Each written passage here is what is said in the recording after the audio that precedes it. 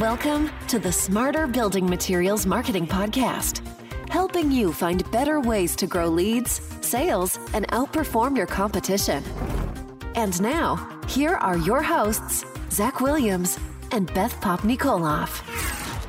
All right, welcome to Smarter Building Materials Marketing. I am Zach Williams, and I've got a really exciting show for you today. You know, a lot of the manufacturers we talk to are trying to target architects and designers. But the thing is once you're in your career and you're an architect or designer, you're trying to, move your career forward, or you're working at a firm, you're really, really busy. And so the ability you have to research new products is really limited. And so one thing we've seen a lot of manufacturers trying to do is to get themselves in with interior designers and architects sooner in their careers. And what that really means is trying to find a way to get in with them and get awareness with them when they're actually students in college or getting their master's degrees, which is why I'm really excited to have a guest with us today. His name is Matt Wagner. He's a buddy of mine. He's also a professor of interior design at Virginia Tech and also is involved in the architecture program there as well. He's a licensed interior designer who also maintains a consulting practice outside of teaching and research and academia, which I think is really important because he's got incredible insights from not only the perspective of seeing students today, but is also practicing. So he's got firsthand knowledge of what works and what doesn't work. So without further ado, thank you, Matt, for joining us. I'm glad you could join us today. Yeah, you're welcome. Thank you for having me. I'm excited about this. So Matt, maybe you could just kick us off a little bit and tell us a little bit about your career and what's led you to the point of actually being a professor of interior design and as well as doing some work in the architecture program as well. Well, my career is in design. My undergraduate degree is in interior design from VCU in Richmond in the School of the Arts. It was a really great program, and being around all the other designers and students at that school just helped me see the world differently. And Richmond in general has a really great art scene, which inspired me to move on and get a master's degree in architecture. So I went to grad school at Virginia Tech. And then after that, I went back to Richmond and worked for a couple of firms. The one firm I started with was BAM Architects, who's now Baskerville. And then after about a year, I moved to Charlottesville and worked for William McDonough & Partners. Yeah, I always sort of imagined myself in academia at some point. I didn't realize what happened when I was in my 20s. And I moved back to Blacksburg.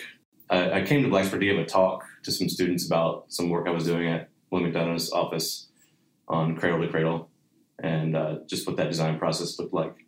And then after that lecture, I was offered a job, and I've been here ever since. That's really cool. And I don't know if you remember this, but I think I met you because I was watching Bloomberg Television, and you were getting interviewed by, was it like a 12-year-old? It was a boy named Aiden who wanted to be an architect when he grew up. Mm-hmm. So I did I don't know I can't remember if it was I think it was a video. Yeah. And Aiden, he was a cute kid. He had some actually really impressive questions. Yeah, I remember watching that going, man, that kid is much further along than I was at 12 years old. But I remember seeing the interview and going, oh my gosh, this guy's in Blacksburg, and I reached out to you. Yeah. But one thing I remember talking to you about, because we work in the manufacturing space, and it was interesting to hear your perspective, is that a lot of manufacturers we talk to want to target these interior designers and architects when they're students. Right. And I thought your perspective on that was really interesting because you were telling me when you were a student, like you would find out this manufacturer, and then when you got in your career, you would, you'd only specify that one manufacturer because you knew who they were, right? Yeah, and it's something, I think every student's going to be different when it comes to that. And when I was a student, there were a few manufacturers that stuck with me, and the first one was Freeform. And I love and hate Freeform. I love Freeform because they make really cool products. It's really interesting. The reason, I shouldn't use the word hate, but the reason I'm bothered by Freeform is because they're so good at marketing that every student knows about Freeform. So every student wants to use Freeform in their project. Yeah. And I'm like, no, there's got to be something else you can do. Mm-hmm. And I think to some degree, Freeform helps inspire ideas.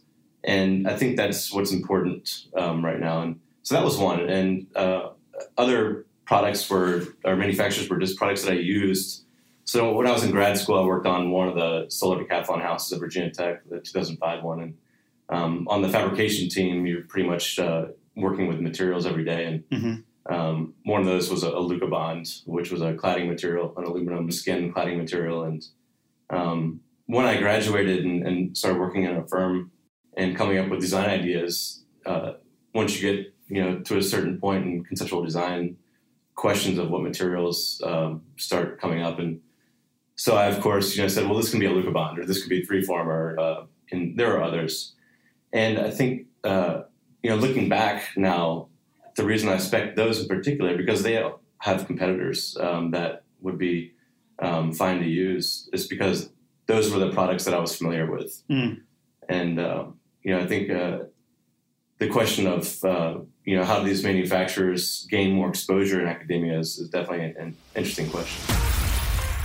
I think it begs the question, you went to school for architecture in the early 2000s, and now you're in academia, seeing students go through the similar process that you went through. How has the research and discovery, stage of an architecture student or interior design student, how's that changed in the last decade, like in terms of how you found products and how they're finding products today? Technology, yeah. I mean, I think the internet's an obvious answer here, and I love and hate the internet. I think you love and hate it. I love and hate it. I think it tends to make, from what I've seen, students sometimes be more sedentary than they should be. So instead of getting out and exploring, at least what I see, I'm not with my students 24 hours a day, but in studio, if students are out of their studio, out of their desk and out of the studio at a library, we have a very, very incredible art and architecture library over in Kogel Hall. I think is definitely a huge asset for our students, and just a short walk across the plaza from Burris Hall, where our studio is. I think that should be used a little bit more. But I think technology is the big thing that's changed. So when I was a student, things were more manually driven, so sketching a lot more on paper. I think our students still do a good job at that, but recording the design process and recording iterations tend to get masked by the computer and the hard drive. So instead of me being able to see their design process and when they made decisions on paper, it's on a save as model somewhere on their hard drive. So it's hard for me to see their work. That's interesting. And so are you finding, I think I mentioned this to you, or I think you mentioned this to me, one of our first conversations, is that there are certain manufacturers that you have to outlaw in your class, right? Just because people aren't exploring different products, they're just getting marketed to so well. Is that right? Yeah, and I think one year I did actually ban the use of Freeform because our material library, they make a really cool product, and it's hard to stay away from it. And I think my biggest thing with Freeform is that, let's face it, they make cool materials, but they just make it easier for designers to pick something when students should be using the time to learn how to design cool materials like that. So as interior designers, we do a lot of different things, and space planning, dare I say, interior architecture. That'll raise a lot of fists probably. But, materials and finishes isn't really my niche, but that's part of the profession. And if Freeform is taking a piece of bamboo or some sort of texture and laminating it between two pieces of acrylic or some sort of pattern, why should students be limited to just what Freeform or other companies have to offer as far as that sort of thing goes? I mean, flat stock is super easy to mill out and super easy to design. Come up with your own pattern that works with your project and make it be very tailored to your own concepts and your own projects. It's interesting because the manufacturers that are probably listening today are like, how do I do what Freeform is doing, to the point where a professor has to outlaw it because they market so well. Right. In your perspective, you don't like it, but the manufacturer probably loves it. Right. What do you see that Freeform is doing besides having a great product that's building their awareness with students today? From my knowledge, I haven't really researched this, but I don't think they're doing much more than other companies are. It's just that they've been around for a while.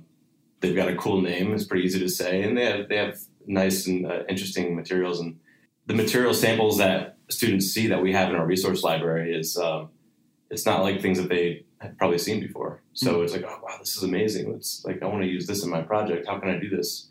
And up to a certain phase, projects begin to be designed around Freeform products. Interesting. And, I have to put a stop to that because this is not a venue for, designing around a product that's made. This is where you should be learning how to create those products on your own. That's something that's specific to your project. So I think the architecture program is a bit less interested in manufacturers and products, just because of the nature of our school here. And it's a really amazing program. If you go over there, all the projects, the processes are different from studio to studio, and even within the studio. I love looking at the drawings that are happening over there. That's cool. So for students today, they know 3Form because they're in the library, as well as they've got a good online presence. Like, where else are you seeing students spending time online? So we have, in the interior design program, we have sponsored studios. So every semester, each studio has a industry sponsor. Mine are Hayworth and DIRTT, DIRTT. They started as a prefabricated wall assembly. A really interesting process. So they have a proprietary software called ICE, and you design this thing that looks like a curtain wall. And then as soon as you press the OK button, it sends out fully documented shop drawings, and they go straight to the fabricator, and you get exactly what you drew up. And it's really amazing. But I think students definitely have awareness now that we have these industry sponsors, much stronger awareness of these companies than they did before, because as a recipient of a sponsorship, we use their products in our designs. We require that.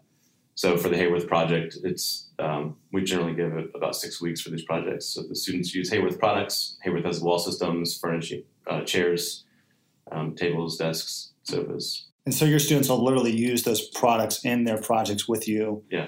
They get served that directly because they're sponsoring your classes in your program, right? That's right. Yeah. So we, Hayworth's, I think Hayworth and DIRTT's return is that our students are familiar with their products. And I think that's a really good way for companies to get involved with academia. But I don't think that's going to be something that a lot of design programs are interested in. I think there's a limitation there with design and what students can do. So we try to make those projects a little more open as far as standards go, what students can do, because I think telling students that they have to use a certain product sort of inhibits the design process in general. But it gives them great exposure. And one thing Hayworth does really well is from the two companies that I use to sponsor my studios, Hayworth offers a very robust BIM library on their website. Smart. It's really smart. It's super smart. And I think for students who are using Revit or BIM software, specifically Revit, I guess, that can just download a Hayworth table or a Hayworth chair that's a fully parametric model. Who else is doing that really well? I think Steelcase is. Hayworth is. There's a lot of companies that aren't even the big companies. I have a list of websites actually that I think would be beneficial for manufacturers to look at. So there's different online catalogs. The website called ArcDaily has a catalog. And ArcDaily kind of breaks it down in a nice way to where it's by sort of design type. And so does Architect Magazine. So whether it's facades, and if you go into the facade section, the screens, is it cladding? Every category has subcategories, and then you can go in there and look at the different manufacturers and different products under each manufacturer. And some of these manufacturers have technology downloads on their websites. I would think every day more and more products are being created for download. And that's something that just makes it so much more efficient for designers. And I think this is something that is better for professional firms, not so much academia, to where I want to use this product. Okay, let's download it. We know it's modeled to the correct sizes. It's accurate. Let's just bring it into our model and start developing. Smart. What about like Pinterest or social media? Are you seeing that is also having a rise within your students in terms of them using it? I think Pinterest and social media, I'm not too familiar with how much exposure they're getting to products, but I do know that they're getting exposure to other design spaces. So Pinterest is a big one for students right now, and they're starting to see things that really entice them. And I don't know why Pinterest as opposed to Google image search or, just even looking at ArcDaily at other projects or Dzine or, I mean, there's a bunch of them.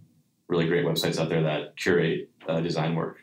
I've had to keep myself away from Pinterest because I found it's a rabbit hole. I see one thing, I'm like, oh, that's cool. And I click on another thing. Oh, that's awesome. And I'll just keep going. And next thing I know, it's been over an hour and I have to step away from my computer. But I think you've gone to a black hole. I've gone to a black hole. It's serious too. And I can see why students get absorbed into that. But, I think just like anything else that they see, this technology is, I think, making students want something now.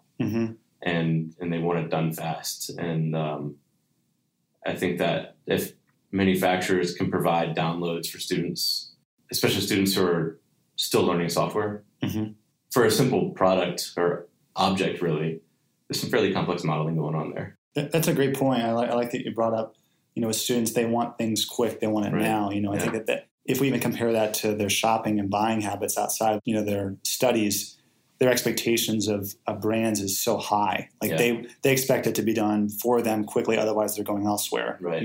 And they might not even be consciously thinking about that, but it's probably true that if you're a manufacturer, you don't have those bin files, or you don't have the resources they're looking for, or you're not present in the different channels that they are, whether that's Google or Pinterest or whatever, the opportunity you have to gain awareness with this group of, rising architects and interior designers is difficult if you're not doing those things. Right.